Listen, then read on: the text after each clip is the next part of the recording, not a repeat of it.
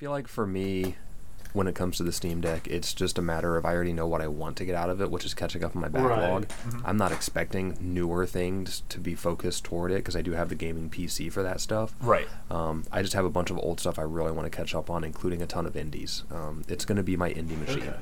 Yeah, it gives you that free, like that it, like the way I think about it, I'm like, this is almost the like bougie gaming option. Bougie It shouldn't gaming be your option. main. I love that. This shouldn't be your main option for PC gaming.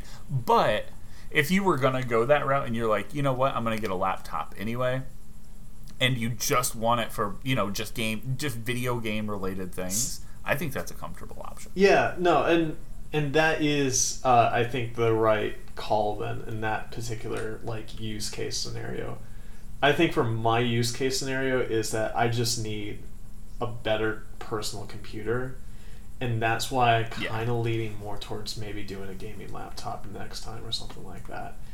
Even though I encountered the same issues, at least I don't have a back catalog when it comes to PC games. I have a immense back catalog when it comes to Xbox and PlayStation.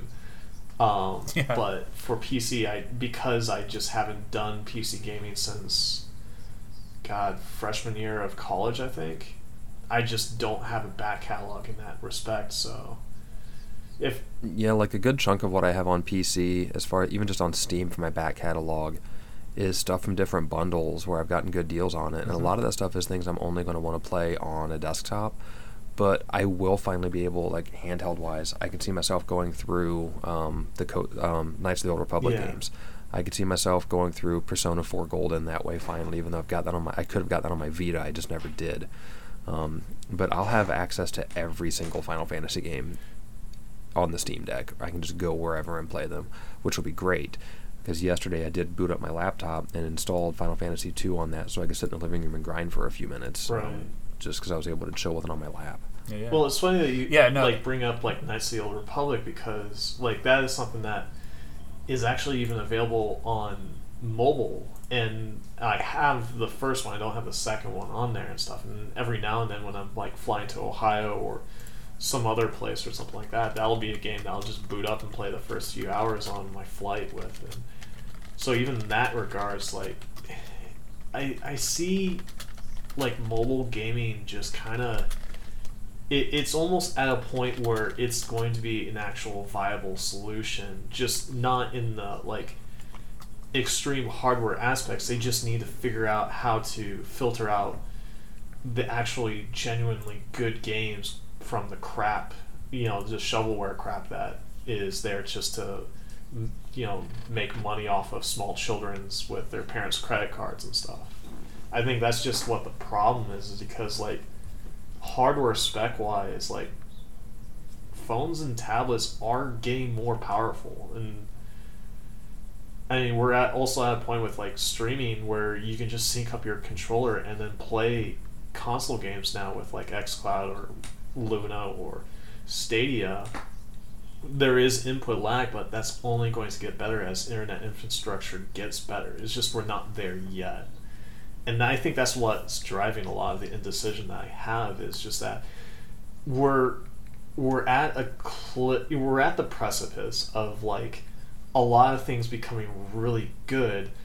It's just I don't know if I want to commit to something yet, when I know just on the other side of the horizon a lot of the solutions I'm looking for are going to be there waiting for me.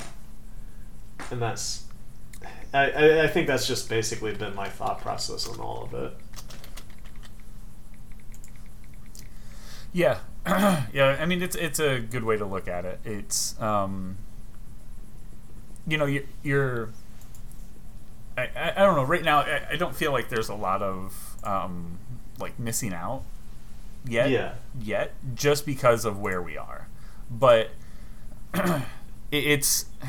I think it's just more of a convenience. Like I really like the whole reason that the Steam Deck is something that I'm like really, really interested in 100% is because I want to play Baldur's Gate 3 all the time. Right. Like I don't want to have to, come to the computer and sit down here. You want to be able like, to sit on the couch and boot it up there, or sit outside on the patio and play it outside.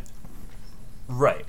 That's what I really want to do. Yeah. And I would love to do that too with a lot of games. And yeah. I probably should start doing that with some of the abilities that we have now. And I just don't know why I haven't. Well, it's just because it's hard, yeah. you know? It just takes... It takes that... You can't just do it. You have to, like, there's setup and a bunch of other stuff that you have to do and go through just to make that happen. Right. And with this, it should remove that setup. Right. You should just be able to, like, okay, cool, here it is, load it up, you're good to go. Theoretically. Yeah. So, that's one of those things. We'll see, I guess. But...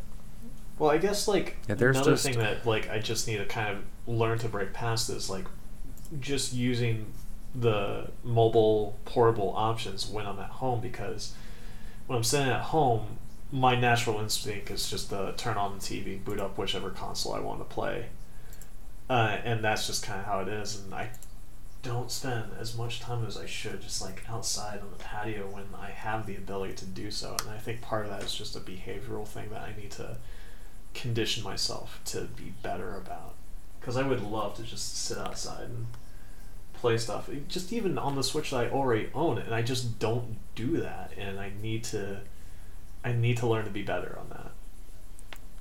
You gotta run that dual satisfaction. You gotta pop on a Netflix series to binge in the background while you play handheld. See, that's what I do, and it's like I'll do that but it, like, in the reverse, where I prop up the iPad and I'll pull up whatever it is I'm watching, either a Twitch stream or Netflix, and I'll have that on my coffee table, and then I'll play whatever game that I'm playing, so long as it's like it doesn't have to require my full attention span to be able to do it. And that's why I kind of also like a lot of the roam around open world action games like the Assassin's Creed, where, like, well, I can just ride my horse to this next location and not have to worry about fully paying attention, but still have fun doing it.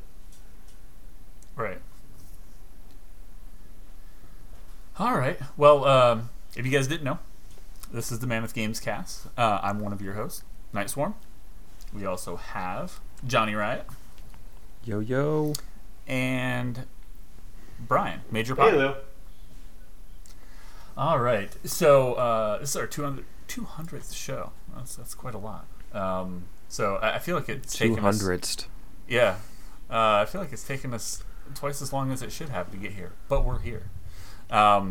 So we can go ahead and jump right in. You guys get the chance. Head over to facebook.com/Mammoth Games Inc. Check all the top news and video game stuff there. Follow us on Twitter @Mammoth Games Inc. so you know when we go live and do stuff just like this. To start off, let's talk about the free game you can grab this week over at Epic Games. The Epic Games Store is giving out Rebel Galaxy again. That's going to wrap up right around August 19th. So go pick that up, and then the 19th, after 11 a.m., you'll be able to get Void Bastards, which looks incredibly sick. We were talking about it a little bit before the show. What did you say? It was a kind of a cross between BioShock and something else. BioShock and System Shock 2. It's heavily inspired by both of them. Yeah, but it just through Looking Glass it stuff. Looks so trippy and weird. Like, yeah, it's just fun. It looks just fun. It looks like a it's very like comic booky. Yeah, it's very comic booky. Even the frame rate feels kind of inconsistent with your surroundings versus the actions of things. So, like, watching your gunfire almost feels like it's happening at a different frame rate than everything else around, because it's got that manufactured choppiness kind to of it. Almost like to give it that cartoonier edge. Kind of almost like how they did, like, Into the Spider-Verse, where they did, like, different frame rates for different things and texturized to do different distances and stuff like that. Yeah, I mean, it has that real heavy black line cell shade. Yeah. They want it to feel like a comic book. Very excited for that. So, I'm definitely going to install that one and give it a shot, because it looks like it scratches most of those itches that I want, including the horror itch, because it's definitely got some weird horror vibes going too. Yeah. So I want to make a cute little kitty robot tank that I can throw into a hallway and watch it blow things up. So it's got that too. It's got everything. Is what we're saying. And you can also pick up Yooka-Laylee if you missed that again. the same day. So giving us 1 game this week, dropping 2 next week. And then from there, we'll see what else. Yeah, and Yooka-Laylee is one of those games that just dropped on Xbox Games with Gold, so I think it just went live as of this recording today. I think you're right, yeah. So get that everywhere, because you can own it everywhere. To bring back a little bit of what we've been playing, we a couple of us did jump into some betas over this past week and weekend. First up, you guys played some Left 4 Dead and some Halo and some Portal this weekend, right? We did. Back 4 Blood. It's 2010 all over again. It is. I think we have a little bit of conflicting ideas of like what we think of the game, which I think is really good and fun, a little bit compelling. Instead of agreeing like, hey, this is the. I see where definitely you're coming from. Yeah. What'd you think of it? I thought it was fun, but essentially it was really kind of like stepping back in time to when Left 4 Dead 1 and 2 came out, and it almost feels like Back 4 Blood is just the third game that should have came out back during that time frame. It's almost kind of loyal to the gameplay mechanics and style to almost a fault, I believe. And I think that's kind of where I was kind of having an issue. It was fun. It was exactly how I remembered it being. But visually, it also was exactly how I remembered it being. And, I mean, the character models, the weapon models look good, but the environment, I felt kind of was... It felt dated. But it is also a beta, so this could be a build that's several months old and the launch version. And also to specify, I was playing this on an Xbox One X. So it could be better on... Well, it's probably going to be better on PC, or... it definitely will more likely be better on PC and on the newer generation of consoles. But it did include like a new game mechanic that I thought was kind of cool, that did give it a little bit more, for lack of a better term, willingness to commit to staying with the game. Because one thing with Left 4 Dead, it was a fun game that you and a few friends would jump into, you play through, and you kill a bunch of zombies, but there was nothing there to like progress and want to stay with it. It was just a game like, hey, you guys bored? All right, let's play this, and then leave. But now you have this card system where for each campaign that you do at the start of each new segment, you unlock a new stat boosting card that will give you a boost to, say, your health or your weapon reload speed, or just some other conditional things. And I'm guessing that depending on certain challenges that you pick up, you can build a deck of cards that you can have to choose from when you're playing the campaign to help give yourself a little bit more of an edge when you're playing on higher difficulties and in the later stages of whatever campaign that you're going through. That was kind of a cool little thing that you could do. And then they have kind of a hub world that you can just hang out with your friends and try out the different all the different weapons that are available and all the different attachments, and so that way you know when you're going into the game what to keep your eye out for that works best for how you like to play it and stuff. That was another cool thing that I really liked about it. But I will say that it still felt the same way with as it did with Left 4 Dead games, even with some of the progression mechanics that do entice you to stick with it. But it's also a beta, so not everything is open and available yet. There's probably going to be more stuff to want you to stick with the game. But just from the beta impressions, like network-wise, it seemed pretty smooth. There wasn't any real issues. I didn't see any texture popping like I did during the Halo Infinite tech preview that was a couple weekends ago. So that was also good to see. But I still get the impression that I'm glad that this is coming to Game Pass, because otherwise I probably would just wait for a sale for this game, knowing it, and that's with the knowledge of knowing that I'm going to have friends to play with. I don't see myself playing it on my own. This is a game that you play with friends on. And yeah, that's my impression of it. Yeah, I agree. Not a game that I would be playing solo. So, there is that. I did try, actually, after we got done playing and you jumped off, I jumped on and tried to play one myself, and it was very weird. The bots are really oh good. Man, that's why I forgot. You mentioned that before. Yeah, I forgot about that. Like, I was before you joined in on my game, I told you that story of I was playing by myself, or well, I was playing with a group, but then the people left, and so it was just me and 3 other bots, and they were dumb as a box of rocks. They're so bad.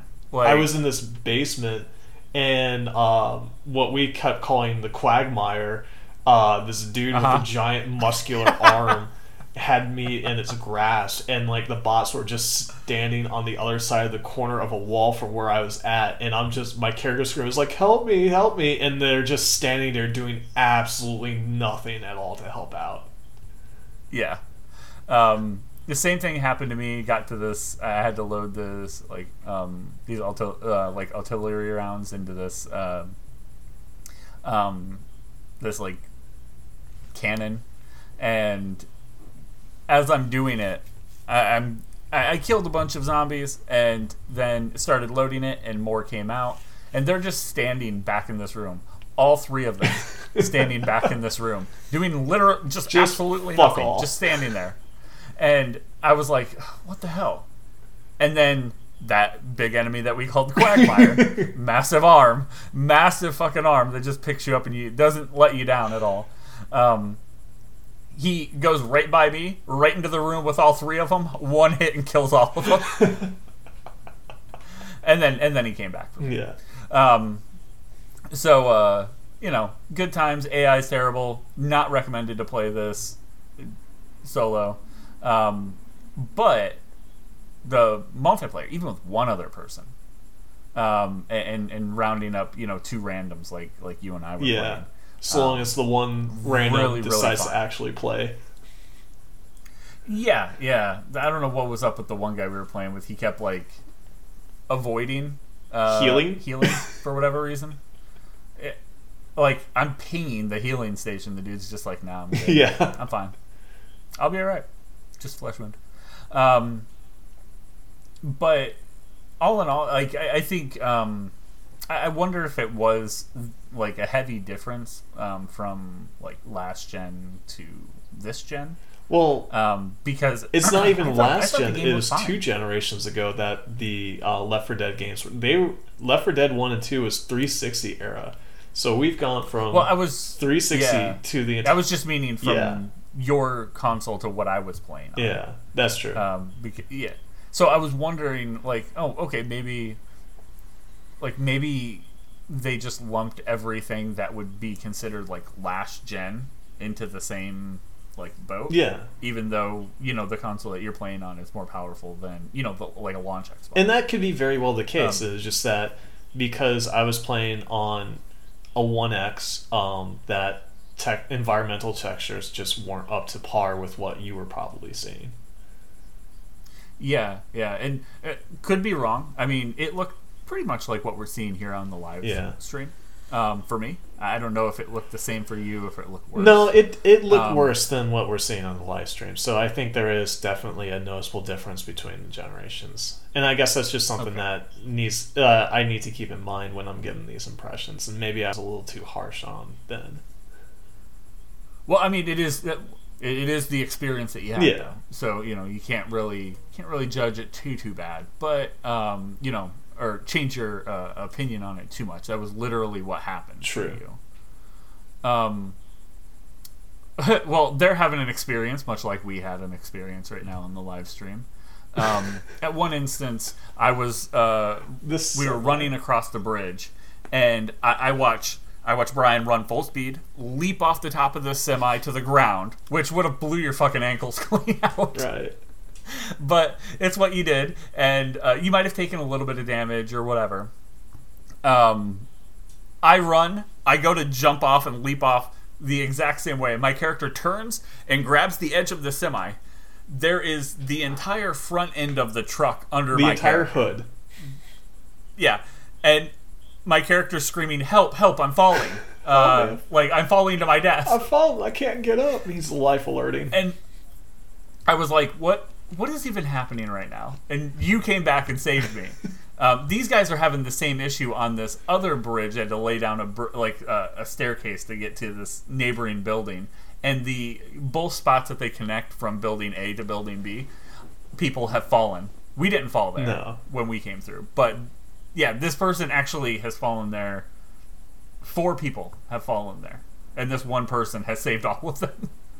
Or no, it might have been 5 different times, actually. Yeah. But essentially, it seems like the edge detection for, like, ledges and stuff like that might not be up to par with what it needs to be or something. Yeah, but all in all, this is exactly when you think of like Left 4 Dead. It's exactly Left 4 Dead. It is the third Left 4 Dead game. Yeah, and the deck manager, the card thing that you were talking about, is pretty cool. I actually really like it, giving you some like unseen passive perks that just kind of help the team. You can decide to be a team player or not and buy these like team-related things. Oh, yeah, that's right. As you're playing, and that's really cool. Just giving you like a bonus to health or whatever.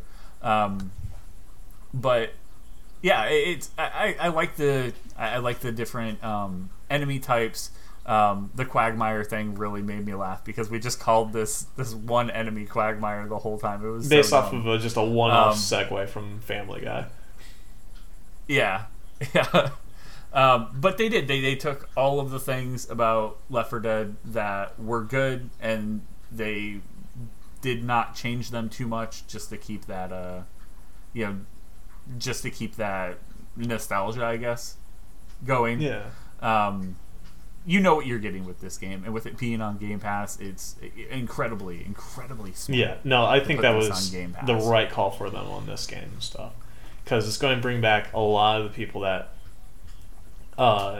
played the first 2. Been talking about, it's like, when are we getting the third one? When are we getting the third one? Well, here it is. Yeah, and with this, I feel confident that I can finally delete, like, maybe Left 4 Dead 2 from my PC. I've had it on there forever. It might have been one of the first things that I grabbed when I built my PC. Oh, no. Was that like 2015 or 2016? But maybe not. I don't know. Left 4 Dead 2 the creator content stuff's good. I want to say that was like 2010. Right. I didn't build my computer until later, but it was still one of the first things that I put on the system because I'm just like, yeah, it makes sense. It's fun. But yeah. All in all, I really enjoyed the experience. I actually I want to play more. I want to finish kind of what we started. They give you the entirety of the first act, which is 8 different like areas that you go through. I think we got to the start of the 7th area before we stopped. Maybe we had 2 sections left to do, and it was just at a point where I was like, I gotta call it a night. Yeah, it was getting pretty late. So I'd like to go back here soon and finish the other 2. Yeah. Like I said, I tried playing it solo because I wanted to talk about the entirety of it here. But man, those AI are terrible. They did not team me up with people. Well, and then also just like with the original Left 4 Dead, there were some points that were just like there's a different like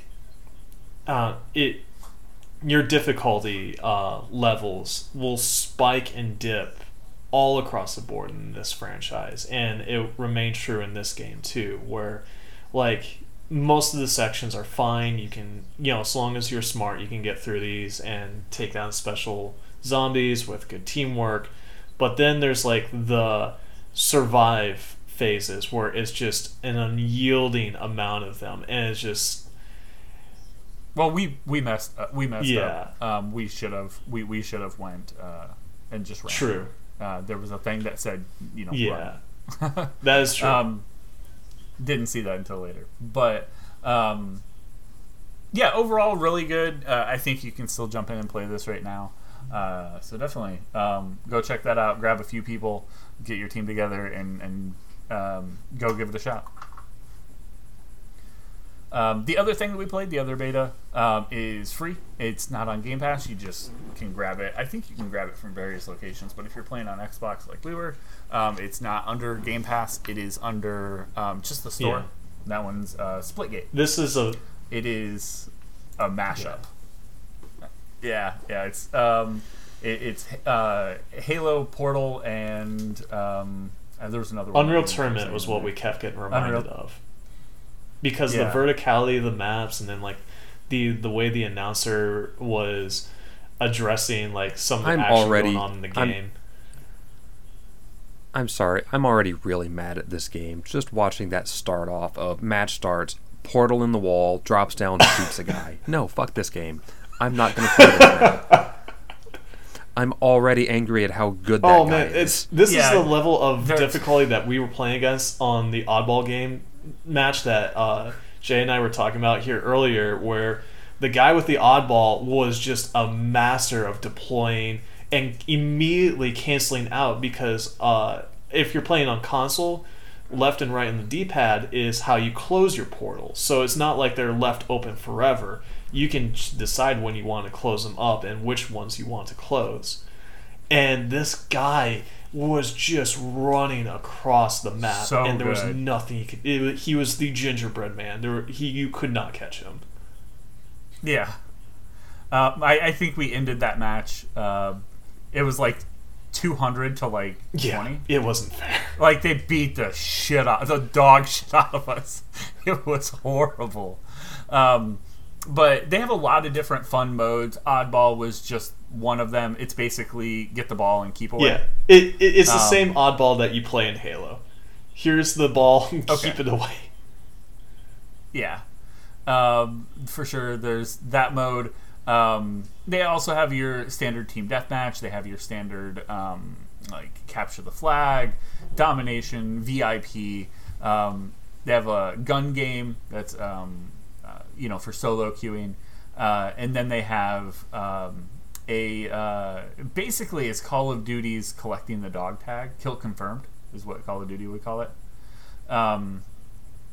But they it's I don't know its actual name, but it's a teabag. No, it's actually called teabag confirm. To confirm the kill, you have to teabag over the body. In the menu, it is called teabag confirm, and the difference between this and kill confirm is it's not that you're running over the body of whomever you just killed. It's you have to go up to their body and teabag them to confirm the kill. Yeah. So, a little bit of insult. The levels have varying different degrees of like verticality. It's fast paced. The portals make it a varying degree. It creates chaos, and it's fun chaos. Yeah, you never know if someone is good with portals. If you're good at kind of multitasking and knowing the location. So after you've played a few times, you start to, you start to understand. You get that gameplay rhythm going. Yeah, you really start to understand, okay, I need to do, this. I know where to shoot my portals. I know where the panels are to shoot the portals so I can get a leg up. And, it makes it pretty interesting. But, man, some of these other players are really, really good too. But I did get I did get some satisfaction out of playing it. Yeah. I was like, okay, I don't feel like I'm, just an absolute piece of shit. Just getting destroyed. I felt like I was actually doing well. Well, this is a game where I actually felt good about how I was doing with sniping, which probably means that it's a lot easier than any other game to snipe. Because I suck at sniping when it comes to first-person shooters in the competitive ways and stuff like that. I'm just not good at it at all. I'm someone who likes to get up close to people and try to blast them away that way. Yeah. But in this game, that's why it's hard for me to keep up because I like sniping. that's why it's hard for me to keep up with you. I'm like, man, we've really, like, at one point you were just like, damn them, they're using teamwork. And I was just like, oh man, that'd be awesome. But I like to try to stay back and get the kill, and you're just like full speed in there, so it makes it really, really difficult to get in Leroy there. Jenkins was an inspiration. That kind of goes back to how I used to play Halo back in the day, and why I'm not good at it at all. Because I was always the guy that would just run in and start throwing grenades everywhere and just firing blindly. See, so that everyone would try to kill me, and then my teammates were like, "Oh, that's where everybody is. Cool." And then just take them all out. See, that strategy was actually working pretty well in the Halo Infinite tech preview, though. You almost had to use grenades for everything.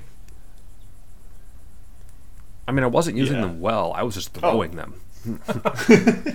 I would just run in. I got this for you. Open area, and then I would get taken out from seemingly nowhere. But that would let my friends know where the enemies were. Well, in this particular case, you really can be taken out at seemingly nowhere, and it's a part of the game. Yeah. There are a few things that that I saw that I was like, man, they should tighten that up, and I imagine over time they will. One instance, I closed a portal. A guy was shooting me through it. I chucked a grenade. It hit. It closed. And then the blank wall, now with no portal, had bullets coming out of it that killed me. Oh. And I was like, damn. Like, how... Like, it didn't register that the portal had closed immediately. Yeah, it had, like a 2-second delay. And I was like, that's not good. Because I watched the kill cam, and the dude was shooting at a blank portal, just on a wall. So if you just shoot one, it has like a weird gradient over it, showing like, hey, that's not an open portal. And it had that. He was still shooting through it. Given that, it was just like a second or two. Right. But, yeah, that's all it took. So, interesting. But very fun game. I recommend grabbing it if you are into. It is a weird mashup of games. Yeah, so, well, it's a weird but fun one, and the thing about it is it works. It's available, I think, pretty much everywhere. I think maybe even Switch too, and it does support cross-play and cross-progression, so it doesn't matter where your friends are playing on, you can still play together, just like a lot of the free-to-play games of service games are going. Yeah, smart move. But that's the beta stuff we got into over this last week. Good times. Go check them out. Also, again, grab the freebie and be ready for Void Bastards because that looks fun. This is Jay, and if you're enjoying this episode of the Mammoth Gamescast, don't forget to follow and review us on your favorite podcast service. Now back to the show. All right, let's go ahead and jump into the news. We were right, just plain and simple. Looking back at last week's show, talking about some of the things that could be happening with some of the Take-Two games. I boom. I last minute dropped an article in there about how Take-Two had confirmed that they were working on a couple remasters. And they gave no other details, so we went on a long tangent over what games they could possibly be. And I thought maybe Vice City would be neat, and we looked at a bunch of other franchises from their past. Yeah. We sure as hell didn't expect a full-on GTA trilogy to be a thing. No. But that's the big thing. It looks like they're remastering 3 classic Grand Theft Auto games. It would be Grand Theft Auto 3, Vice City, and San Andreas. The bigger news about this releasing is it's seemingly coming everywhere, even to Switch. Yeah. That's crazy. Like, that I thought was really cool. I was like, am I going to play this on a Nintendo? Am I going to play Grand Theft Auto on a Nintendo product? Well, I mean, it had a DS one. Well, yeah, but like it feels different though. Like, I don't know, the DS one didn't. I mean, but these games in the original format are available on iOS, so I figured that it was only a matter of time before we got a Grand Theft Auto on Switch, especially with how well the console is selling. Yeah, and I know, like, again, you mentioned what was it, Chinatown Wars? Yeah. I don't know. That didn't hit. It didn't feel like sure as hell wasn't one of the like cult favorites. Something like San Andreas or Vice City or 3. Like those are the ones that people kind of like rally around. I wonder what this means for them as well. I wonder if this is them saying, "Hey, here's this," while we're not going to have news about something like Grand Theft Auto 6 for a very, very long time. Yeah, San Andreas and Vice City are both 2 of the top-selling PS2 games of all time. Yeah. Like they're in that list. They're way up there. As well, like could this be testing the waters just to see how something like that could do? If they were interested in like a full remake. Of something like Vice City. I mean, that 3 and Vice City for sure. What I feel dated. What I see is possibly. I think that with like the next gen versions of GTA Online, they're doing a complete overhaul. This is my prediction based off of nothing. That's what we do everything on, though. So here we are. It worked last week. Let's do it. I think the GTA Online that's going to be coming out later this year is just going to be them trying to streamline and updating the way that you can play GTA Online as well as next gen features for it. But I think they're going to try to create it so that way you can just add some of the modern day features that we know, maybe crossplay and cross progression with the GTA Online systems. That way you can play with whomever on whichever platform. And my theory on them doing this is kind of like my theory of what they did with LA Noire, where they pushed out a remake or a remaster of LA Noire onto Switch to see how that would do and see how it would perform, to see if they could bring GTA to the Switch. And so now we have like the classic GTA that everyone thinks of back in pre-modern, pre-current time frame zeitgeist. Everyone thinks of Vice City, everyone thinks of San Andreas, and 3 was the one that really kind of kicked it off here.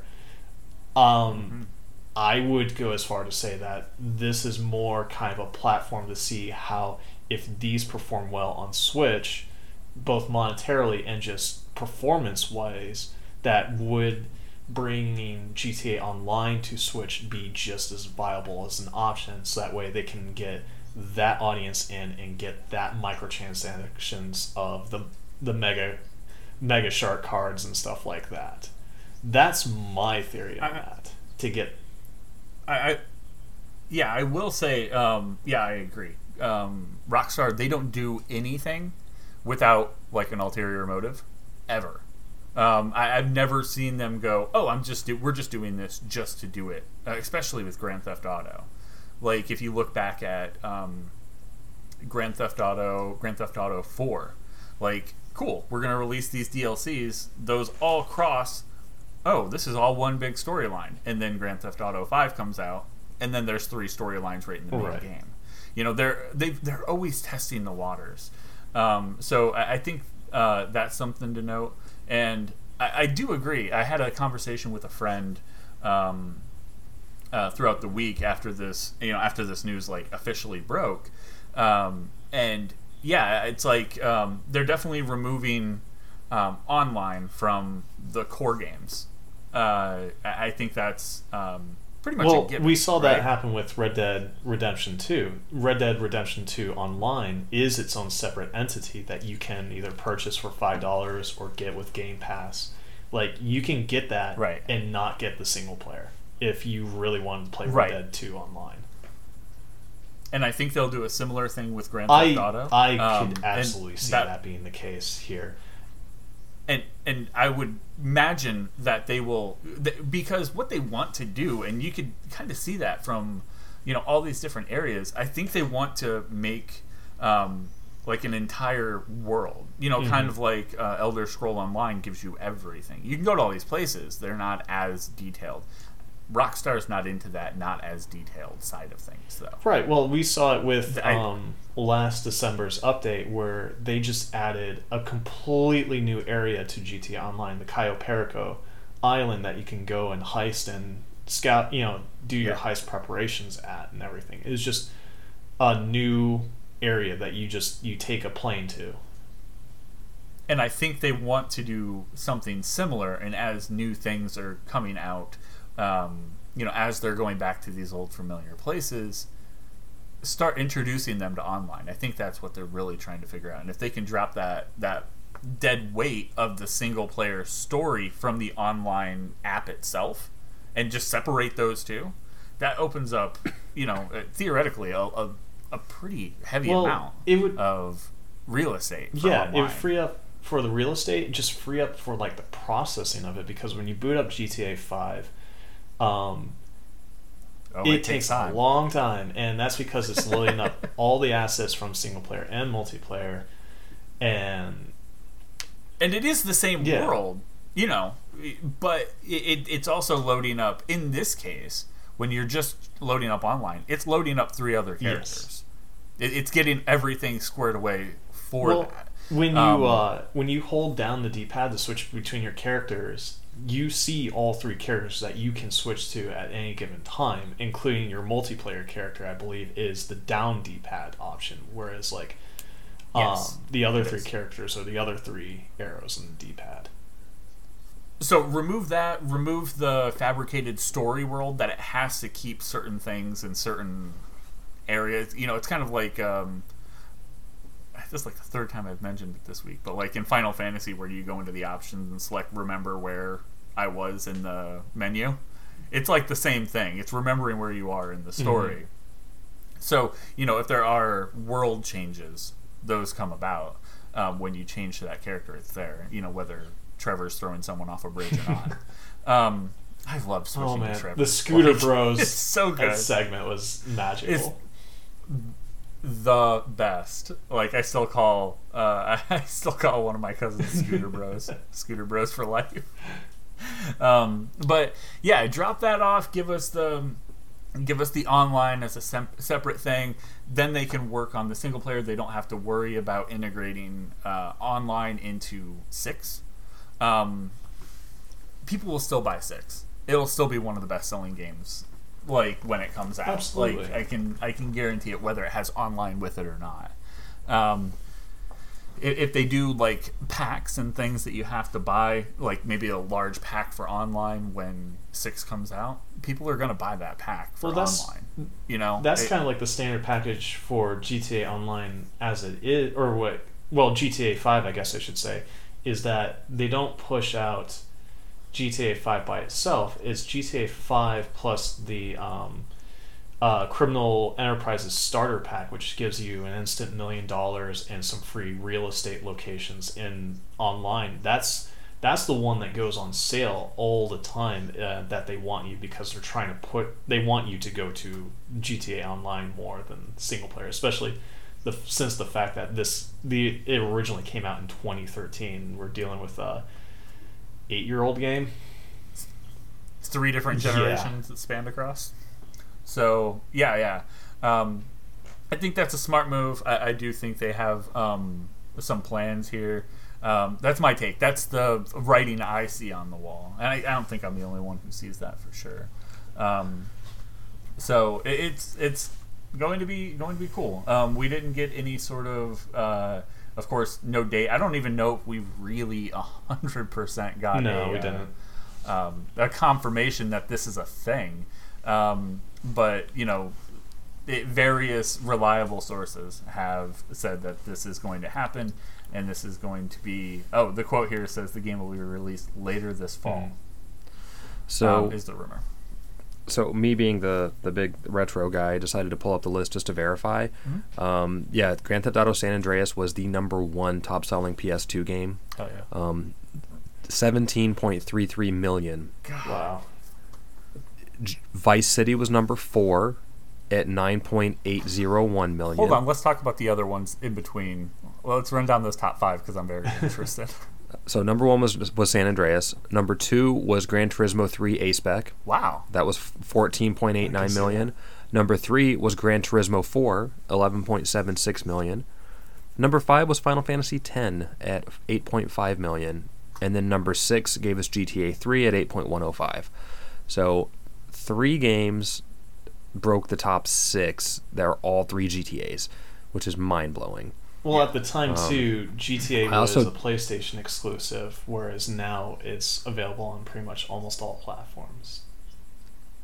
I also didn't realize that in Japan, Capcom published Grand Theft Auto. Huh. I did not know that. That's cool. That's a weird, I weird partnership. had no idea. It's kind of fun, though, because then it just gives you, like, Metal Gear Solid 2 was number 7. Number 8 was a tie between Tekken 5 and Final Fantasy 12, both at 6 million. And then Kingdom Hearts 1 at 5.9 million. So...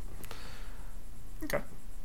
I know it's not in order. Let's skip down to the little Nintendo Indie showcase that we were talking about. Man, a minute ago. The thing that I wish I watched live. Yeah. Go ahead, Johnny. I know you were really, really interested in this. Dude, like, my Facebook started popping up with different things about it. I was like, no, okay, that's cool. And then I didn't realize this was even a thing until I got an ad and somebody was like, oh, yeah, this game's live now. I was like, what the what? So yeah, Nintendo blew it away with this one. This may have been, like, the best indie showcase I've ever seen. Yeah. It looks like it has some really, really good stuff. Dude, it had some baller titles, leading off with my favorite thing to look forward to, Bomb Rush Cyberpunk. Yeah. After you mentioned it, and I was like, I don't remember what that is. And then as soon as you saw it, you were like, oh, yeah. I was like, shit, that looks so good. Dude, it's just Jet Grand Radio or Jet Set Radio, depending on which game you played. But Team Reptile looks like they're going to blow it completely out of the water with this one. Yeah, it is. It's straight up Jet Set Radio. The goofy, like the goofy art style, really poppy. It just has a bunch, a bunch of. Dude, even your characters like skate dancing while they're talking to you during cutscenes. Like, it is straight up all it is. Yeah, so it's like spray painting, skateboarding in this like neon future city. You're doing like, it's almost like you're rollerblading and like you would in like Jet Set Radio. But it just looks like instead of rollerblades, you have like frictionless shoes and a jetpack. I'm like, that's just as good. I'll take it. I pretend they're Heelys, right? The only downside is not till 2022, but this game is so bright, it is so poppy. It's going to have amazing music as well. They're saying it's all of it's backed by beats from genre-breaking artists. And just that when you open when they in the video that we're watching, right at the beginning after they show the logo and the name. It shows the character sitting on a bench looking at his phone, has the phone pulled up, and the camera's just spinning around him. Yeah. And it's just an open world, looks really good. that you can just go and mess around in. And I'm like, that's exactly what I want. I don't know how they knew I wanted that, but here we are. It's going to be super fun. It is going to be launching as a timed exclusive on the Switch, meaning I will pick it up on the Switch day one, and when this thing finally drops on the PS5, imagine some glorious, glorious upgrades, because I'm going to buy it there too. Yeah. Team Reptile is getting my money on this on multiple platforms. I've already guaranteed that. Yeah. It isn't even out yet, but like, good work. You did it. Yeah. That's awesome. Yeah, the next one was that they showed off was Totem. Yeah, another one that definitely has my interest. I was like, wait, this looks cute and looks neat. Top-down, black and white, like almost hand-drawn adventure game. Mm-hmm. But you're a cute little photographer. I like the worlds because it's not like this big expanding thing. It's very much like your interlinking screens. Yeah, it has a name the way that it's set up.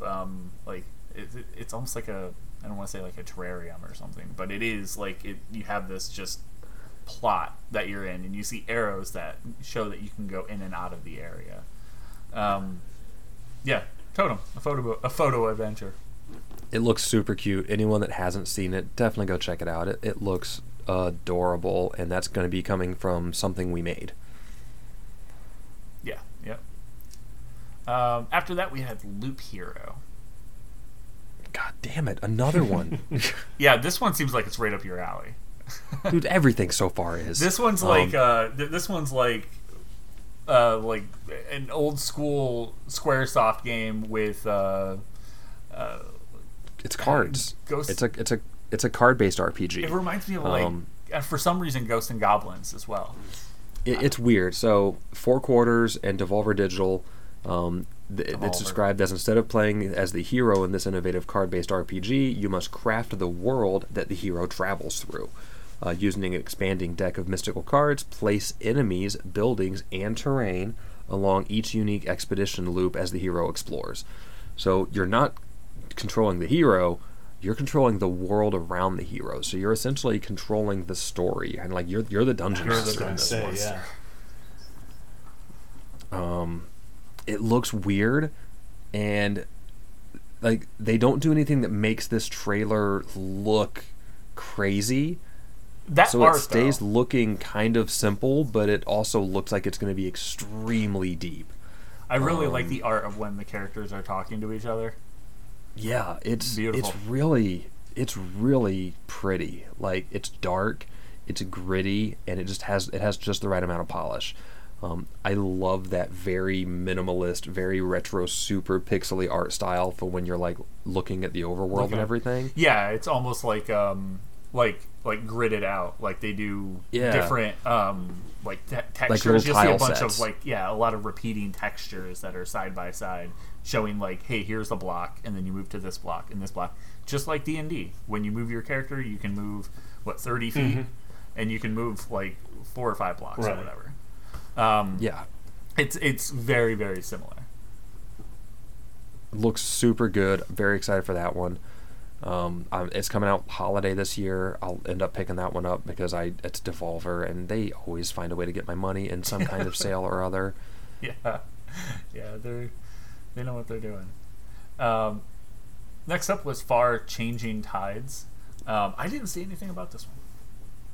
So I saw a little bit about that one somewhere else, and it might have been during one of our like upcoming titles sessions, because it's nothing that like super got me right off the bat, but the more I watched the trailer, it did get my interest a little bit more.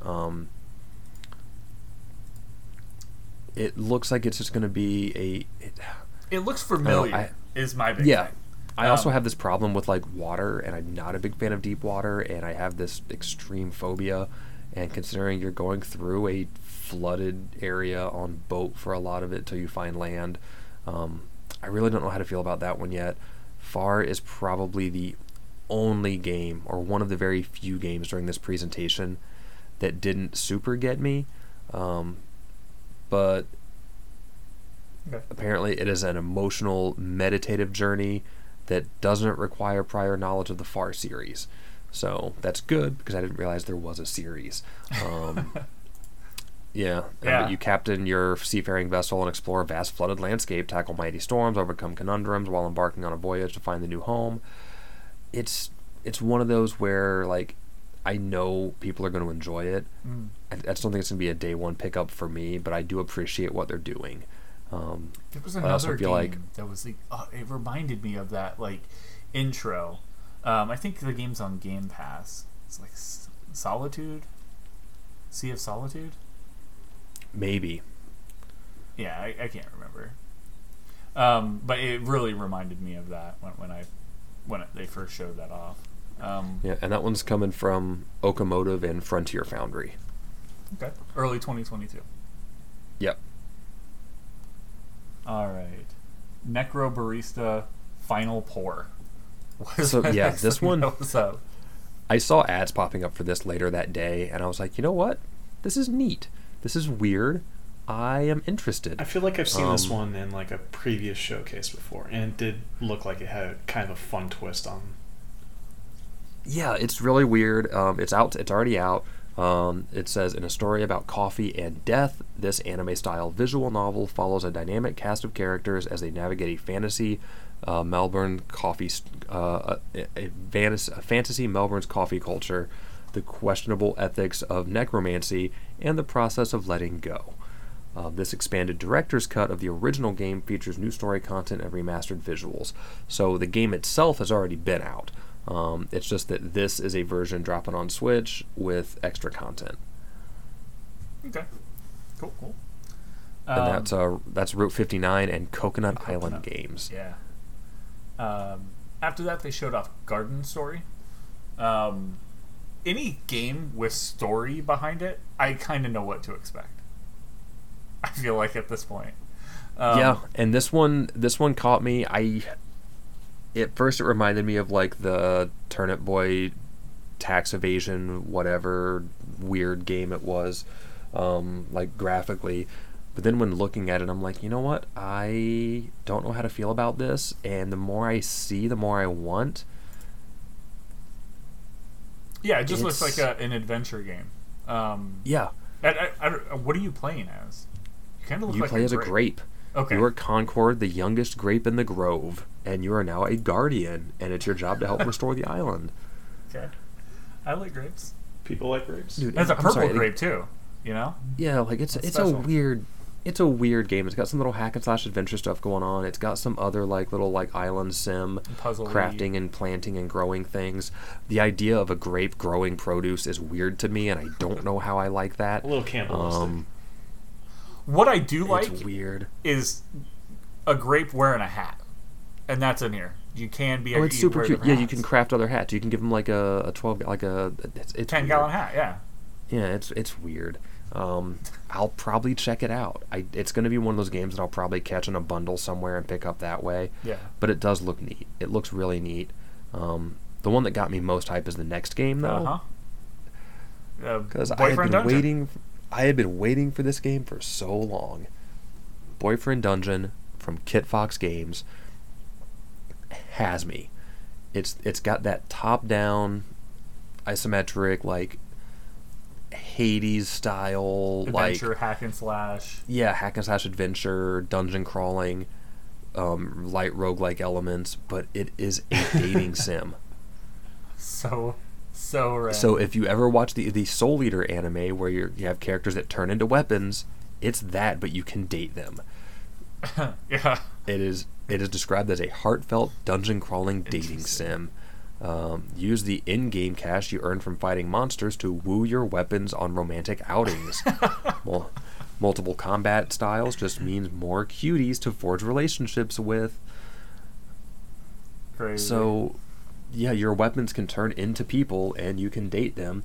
And there are so many different kinds of people. I think my favorite so far is this ridiculously jacked Talwar that's like super like open leather jacket or open jacket with like spikes on the shoulders, piercings, long hair. Weird enough. I'm gonna have to get this game. I just don't know what platform I want it on yet, but I will end up playing this ridiculous game. That's fun. After that, Axiom Verge 2. Yeah, make me scream some more.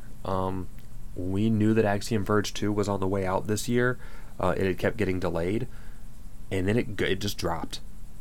There it is. They used this presentation as the whole idea of saying, yeah, game's out now, go buy it. It's got like a 10% discount going on Epic and on Switch right now. If you didn't play the first Axiom Verge, first of all, how dare you? If you're like a retro gaming fan of like the Metroid games, especially Metroid, because that's pretty much what it is, go play it. It was a one-man development crew, which is also amazing. One guy did everything for Axiom Verge. Same thing for Axiom Verge 2. Go play it. Play the first one so you can enjoy it. The second one looks so much better and added so much extra depth to it. I cannot wait to sink hundreds of hours into this game on replays. Nice. After that, Shovel Knight Pocket Dungeon. Yeah. I mean, I don't know. I didn't like. I never really got super into it. It looks like a kind of like a almost like a Tetris, Match like 3. a block breaking game. It looks like a weird mix-up. Like, watching it get played, it looks like it is... Because you're still controlling a character and moving stuff around. So it looks almost like the Necrodancer style, like, top-down dungeon crawling stuff. But it's a puzzle game because it's one of your simple, like, mash all of these ones together to erase all of these tiles kind of games. Yeah. So it looks like it's going to be weird. I genuinely don't know, but I'm a sucker for puzzle games. I already have all the other Shovel Knight stuff. I just would like to know if this is going to be a thing where it's going to be a standalone launch only, or if it will be, like, if you already have Shovel Knight, if you'll be able to get some kind of a discounted rate on it, because I already have the big Shovel Knight pack, and I would appreciate saving some money on there.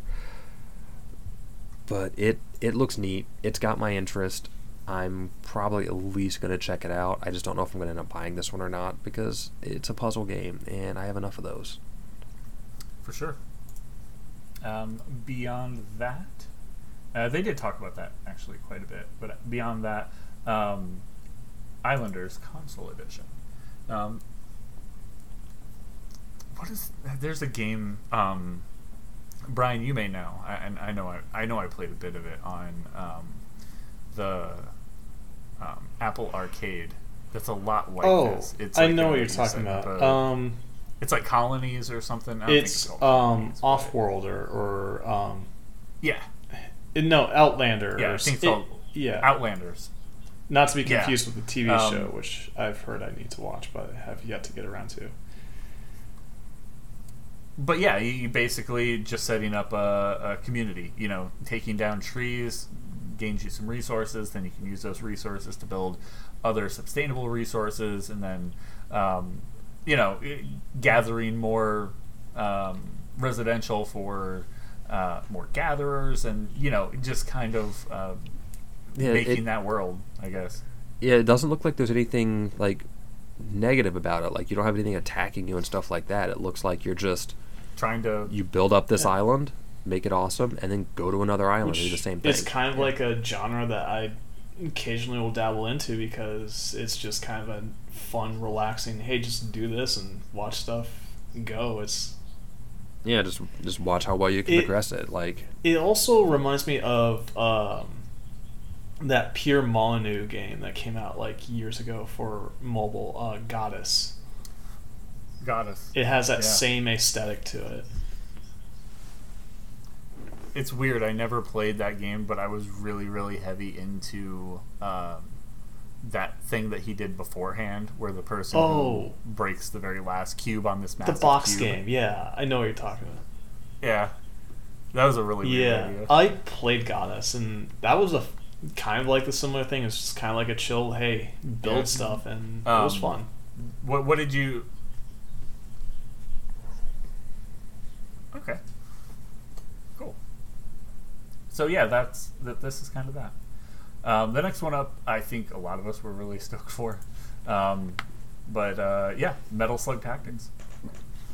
I can't wait for Metal Slug Tactics. That one's been on my list since they announced it. Yeah. I don't even have to look at this. I love tactical games. It's going to be weird. I love the fact that they're doing like the smaller maps for it, like the smaller tile sets, and then the stuff just kind of expands as you go through it. Mm-hmm. So it's weird because it's not. At first I expected more of just a straight up like tactics game, but this plays much more like a Metal Slug game, just as tactics form, because as you get to the edge of the screen, more area drops for you to go to that next area. Yeah. And it has that like traditional like Metal Slug thing of like characters cutting in your tactics screen, and when you do specific attacks and things like that. This I don't think that there's any way that they could pretty much mess this up at this point. There's this one's definitely a day one. If you haven't checked out, if you love tactics games, definitely go watch a few things on Metal Slug Tactics, and just be ready. Did they drop that release date? I think it's just 2022. No release date yet. Okay. Beyond that, Tetris Effect Connected, I think is what it was called. I did not look into this literally at all, just because Tetris isn't really like my thing. I love Tetris. It's just Tetris, but really pretty. Yeah. It is really, really pretty. It's the kind of pretty that's going to look good even on a Switch. I imagine this looking gorgeous on the Switch OLED model when it drops. Mm-hmm. But it's the connected aspect of it is it does have multiplayer, so you'll be able to play against each other, which was always fun. I'm an old school Tetris fan. I've always loved it. I don't know how to feel about this one because it looks absolutely wild, like being able to connect multiple Tetris boards together. Yeah. But to also be able to go back and play like your classic Tetris. That was crazy to see. Like there looked like 4 players. 3 of the players did something specific, and it merged all of them together. And now you have to control yours while the other 2 players are controlling theirs, and you all have to work together to break the get rid of the. It was like one step beyond Tetris 99, the Tetris Battle Royale that was available on Switch that I personally enjoyed quite a lot. This looks this is I don't know, it is competitive, but at the same time it looks like there are the it's also a little co-op, a little co-op-y, which I do like that. Co-optative. I do like that a lot. After that, they did just kind of run through a few things. Looks like they ran through Astroneer. They showed a couple small ones, some of which I still think are worth definitely hitting on, but like you said, Astroneer, it's already been elsewhere. It is what it is. 100 Days is like the one that really lost me. It's a wine simulator, like you run a vineyard. It's essentially like Stardew Valley, but for like winemaking, is like what I've seen of it. And without characters, because it's just the sim aspect of it. Yeah, it's literally just the sim aspect. Looks like you're pulling cards to like lay down different like plots and get things going that way. It's interesting if you are really heavy into those sim things. Looking at you, Austin.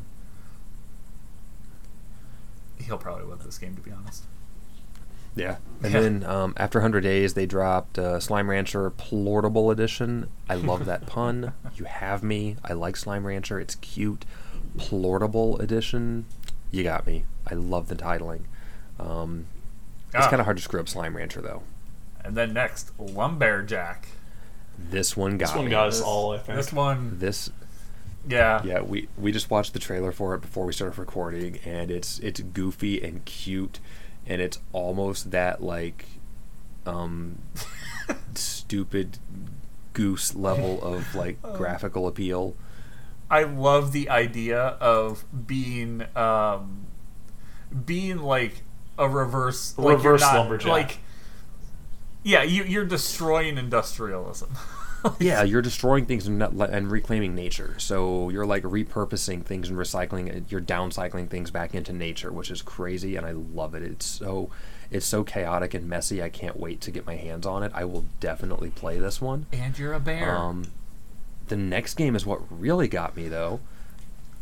I did not like the first one, and I didn't play it. I just saw like a lot of we covered it quite a bit, and I just wasn't a fan. But Curious Expedition 2 it looks similar but different enough at the same time, like they may have learned a few things. It looks promising. I know for you, I think you'd probably like that a lot, and something like that on Switch too. That's the biggest thing. Something like that on Switch. It's like it's Journey to the Center of the Earth meets D&D, and it's got dice-based combat mechanics, and I love the graphic style too. I love the visuals. Okay. After that, they showed off some Gang Beast, which is available everywhere else. You can grab it right now on Game Pass.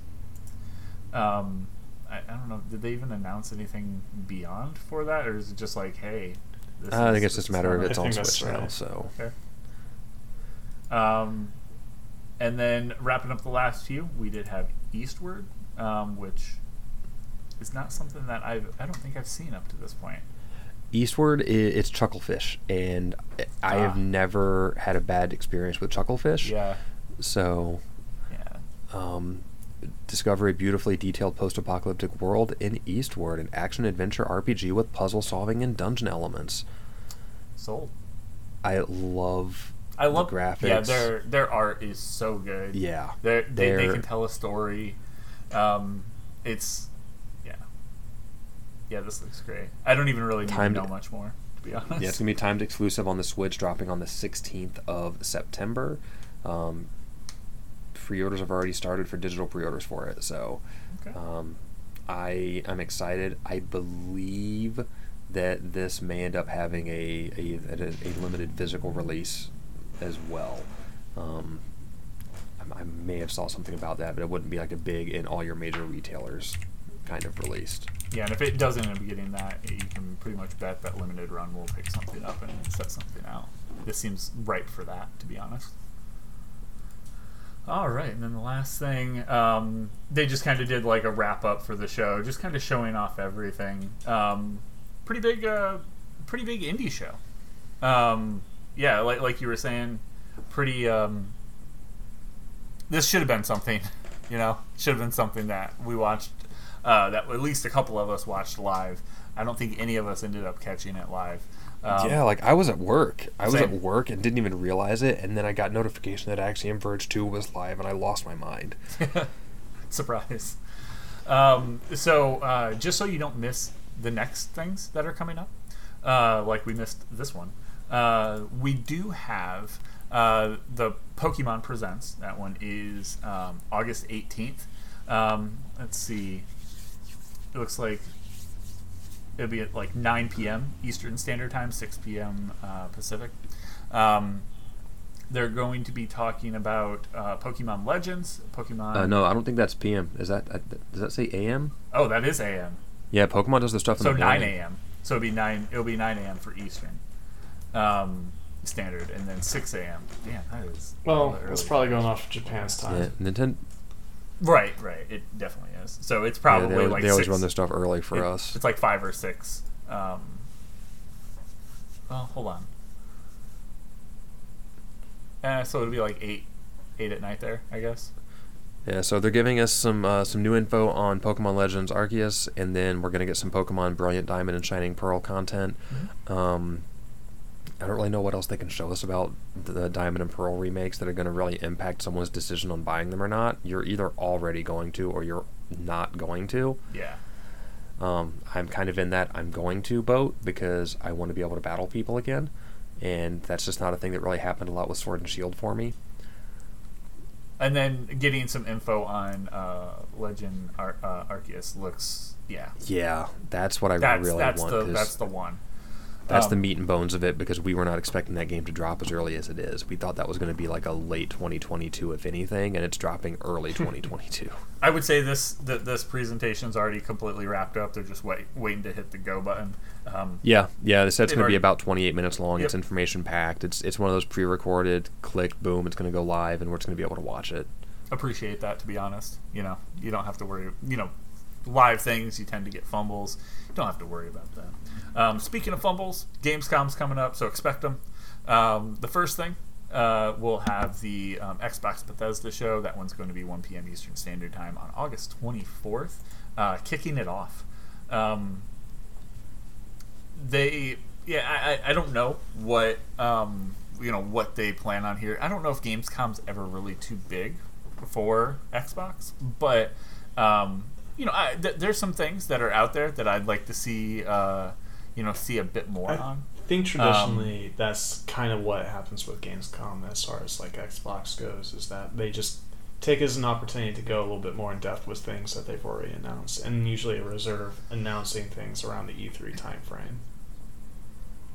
Yeah. So, I mean, Bethesda's got some things that are announced. Xbox has some things that are announced that they could surprise us with. Hey, check out this new stuff that we have. Think Bethesda will go more into Deathloop, or do you think they've talked enough about that? Deathloop has gone gold, so I think that will be a focus to try to pull people into buying it. As time goes on, that game's really weird for me because I was super interested, and then I fell off, and then now I'm like mildly interested. And I can't be the only one who's in that boat, so I think they're going to use this stage as like, hey, go buy this game. You pretty much summarized how my interest has peaked and valleyed for Deathloop as well. It's just like I was interested, and then I just kind of forgot about it, and now I'm like, we'll see how it goes. Yeah. Xbox themselves, I don't know what they would show off here that we really haven't seen before. I mean, not saying that they won't show something themselves that we haven't seen before, like new announcements or anything like that, but even on the things that are announced, I feel like we've seen something on pretty much everything that they've announced thus far. Maybe I can't honestly. I don't want to say a Halo release date. A what? But a Halo release date. No, I think they'll want to make that its own I would like thing. to see them at least. I would see them wanting to make a Halo release date its own event, especially with how much work has gone into it. I don't think they would want to risk overshadowing it, getting overshadowed by something else, or it overshadowing something that is smaller that they would bring to Gamescom. So I would say it'll have a presence there, and it'll probably be, hey, we're going to do possibly another event. Maybe they'll to play here. Yeah, maybe they'll coincide another tech preview or something with Gamescom. For sure. So that's going to kick off the show. Not to be outdone with Jeff Keighley doing the opening night live August 25th at 4 p.m. Eastern Standard Time. Sounds about like Jeff Keighley. Yeah. I mean, I don't know what to expect from this. Every time that guy gets on the stage, we get something random as hell. So, that's fun. And then beyond that, we do have the Future Games showcase. Takes place the day after that, August 26th at 1 p.m. Pacific Standard, and that is 4 p.m. Eastern Standard. There's going to be a variety of places to watch this. I would say you'll probably do well to watch this at the Summer Games Fest. I think they'll cover literally everything, so you don't have to worry about bouncing around. So if you are looking to watch this Summer Games Fest, you can check those that out on Twitch or YouTube or wherever. But a lot of people are definitely going to be there. We even have I'm looking through the list here. Koch Media, EA, of course, Bethesda and Xbox, Ubisoft, and 505, baby. Yeah, 505 and Bandai. You think Koch Media will do another 2-hour thing where it's essentially an hour and 45 minutes of people talking and next to nothing as far as the gameplay goes? I hope they apologize. And I hope it's short. We'll have Activision, but I wonder who is actually going to, be there. Ain't nobody. It's going to be a representative. It's going to be a completely new guy that has no idea. They're going to hire him the day before and say, go up on stage and read this shit.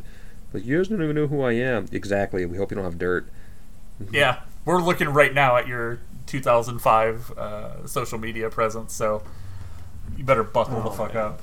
They're going to have to fucking hire a 12-year-old or something at this point. Yeah. Someone that isn't old enough to have fucked up their life by saying the wrong hate-filled shit to the wrong people. Have you been playing games online? 12-year-olds say the worst hateful shit. They're the worst ones. Yeah, they're going to find one from the middle of nowhere that doesn't have the internet and has never seen a video game. Dude, what if they just hire hate Elmo? Knows no bounds. They'll just hire some fucking Muppets. They'll hire Sesame Street characters to come be on there. What Nintendo did that year, where they were all Muppets that one time. They're just gonna fucking bring Grover and Elmo on stage and be like, "Here you go. Talk about these new upcoming things for us." It had me thinking.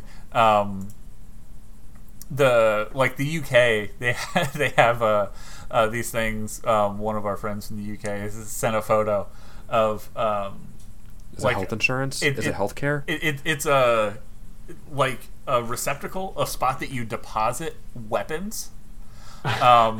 And the mascot on the top of it is the Cookie Monster. I don't know why. That I don't know the connection. I had to ask. That's fair. And it was the best thing is it wasn't like a metal box. it was like a cardboard, like corrugated, like tough cardboard, or like the the plastic styled cardboard. So if it rains, it doesn't like get soggy or anything. But it had the Cookie Monster on it, and it said some random stuff about weapons, and it had like pictures of like knives and broken bottles and shivs. No guns, mind you, because that's pretty much impossible. But it just made me laugh, and I was like, I was like, what the fuck does the Cookie Monster have to do with a prison shank? Like, I don't get the connection. He's like, well, I don't know. It probably went through like a similar criminalization of like sugar or something like that, like with cocaine here. And unlike treating addiction like a disease, they treated it probably like a criminal penalty, and so Cookie Monster became the spokesperson for that.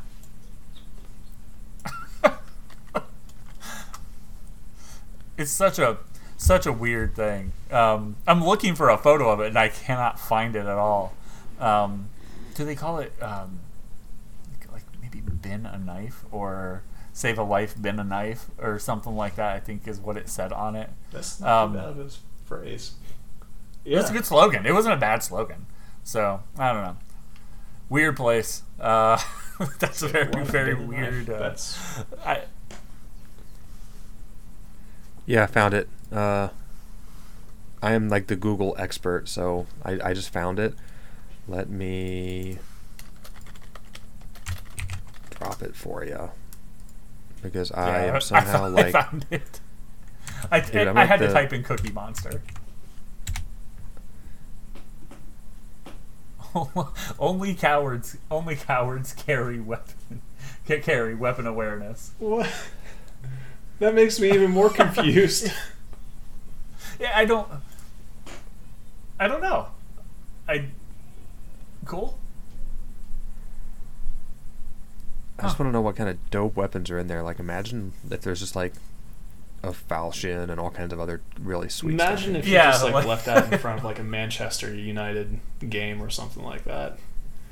The box would probably just get destroyed. They would look at that instead. as like a weapon pickup. Yeah. This is real. It is located outside of a Harlow police station in Essex. The photo wasn't taken by a concerned party, the photo wasn't taken by a concerned party, aghast by sheer existence of such a device, but rather was posted to Facebook by the Essex police, who are quite proud. I'm looking for the photo that he sent me real quick, because it is different. I swear the box was completely blue and I had the Cookie Monster's head on the top. Cookie Monster, no coward. Cookie Monster just love cookies.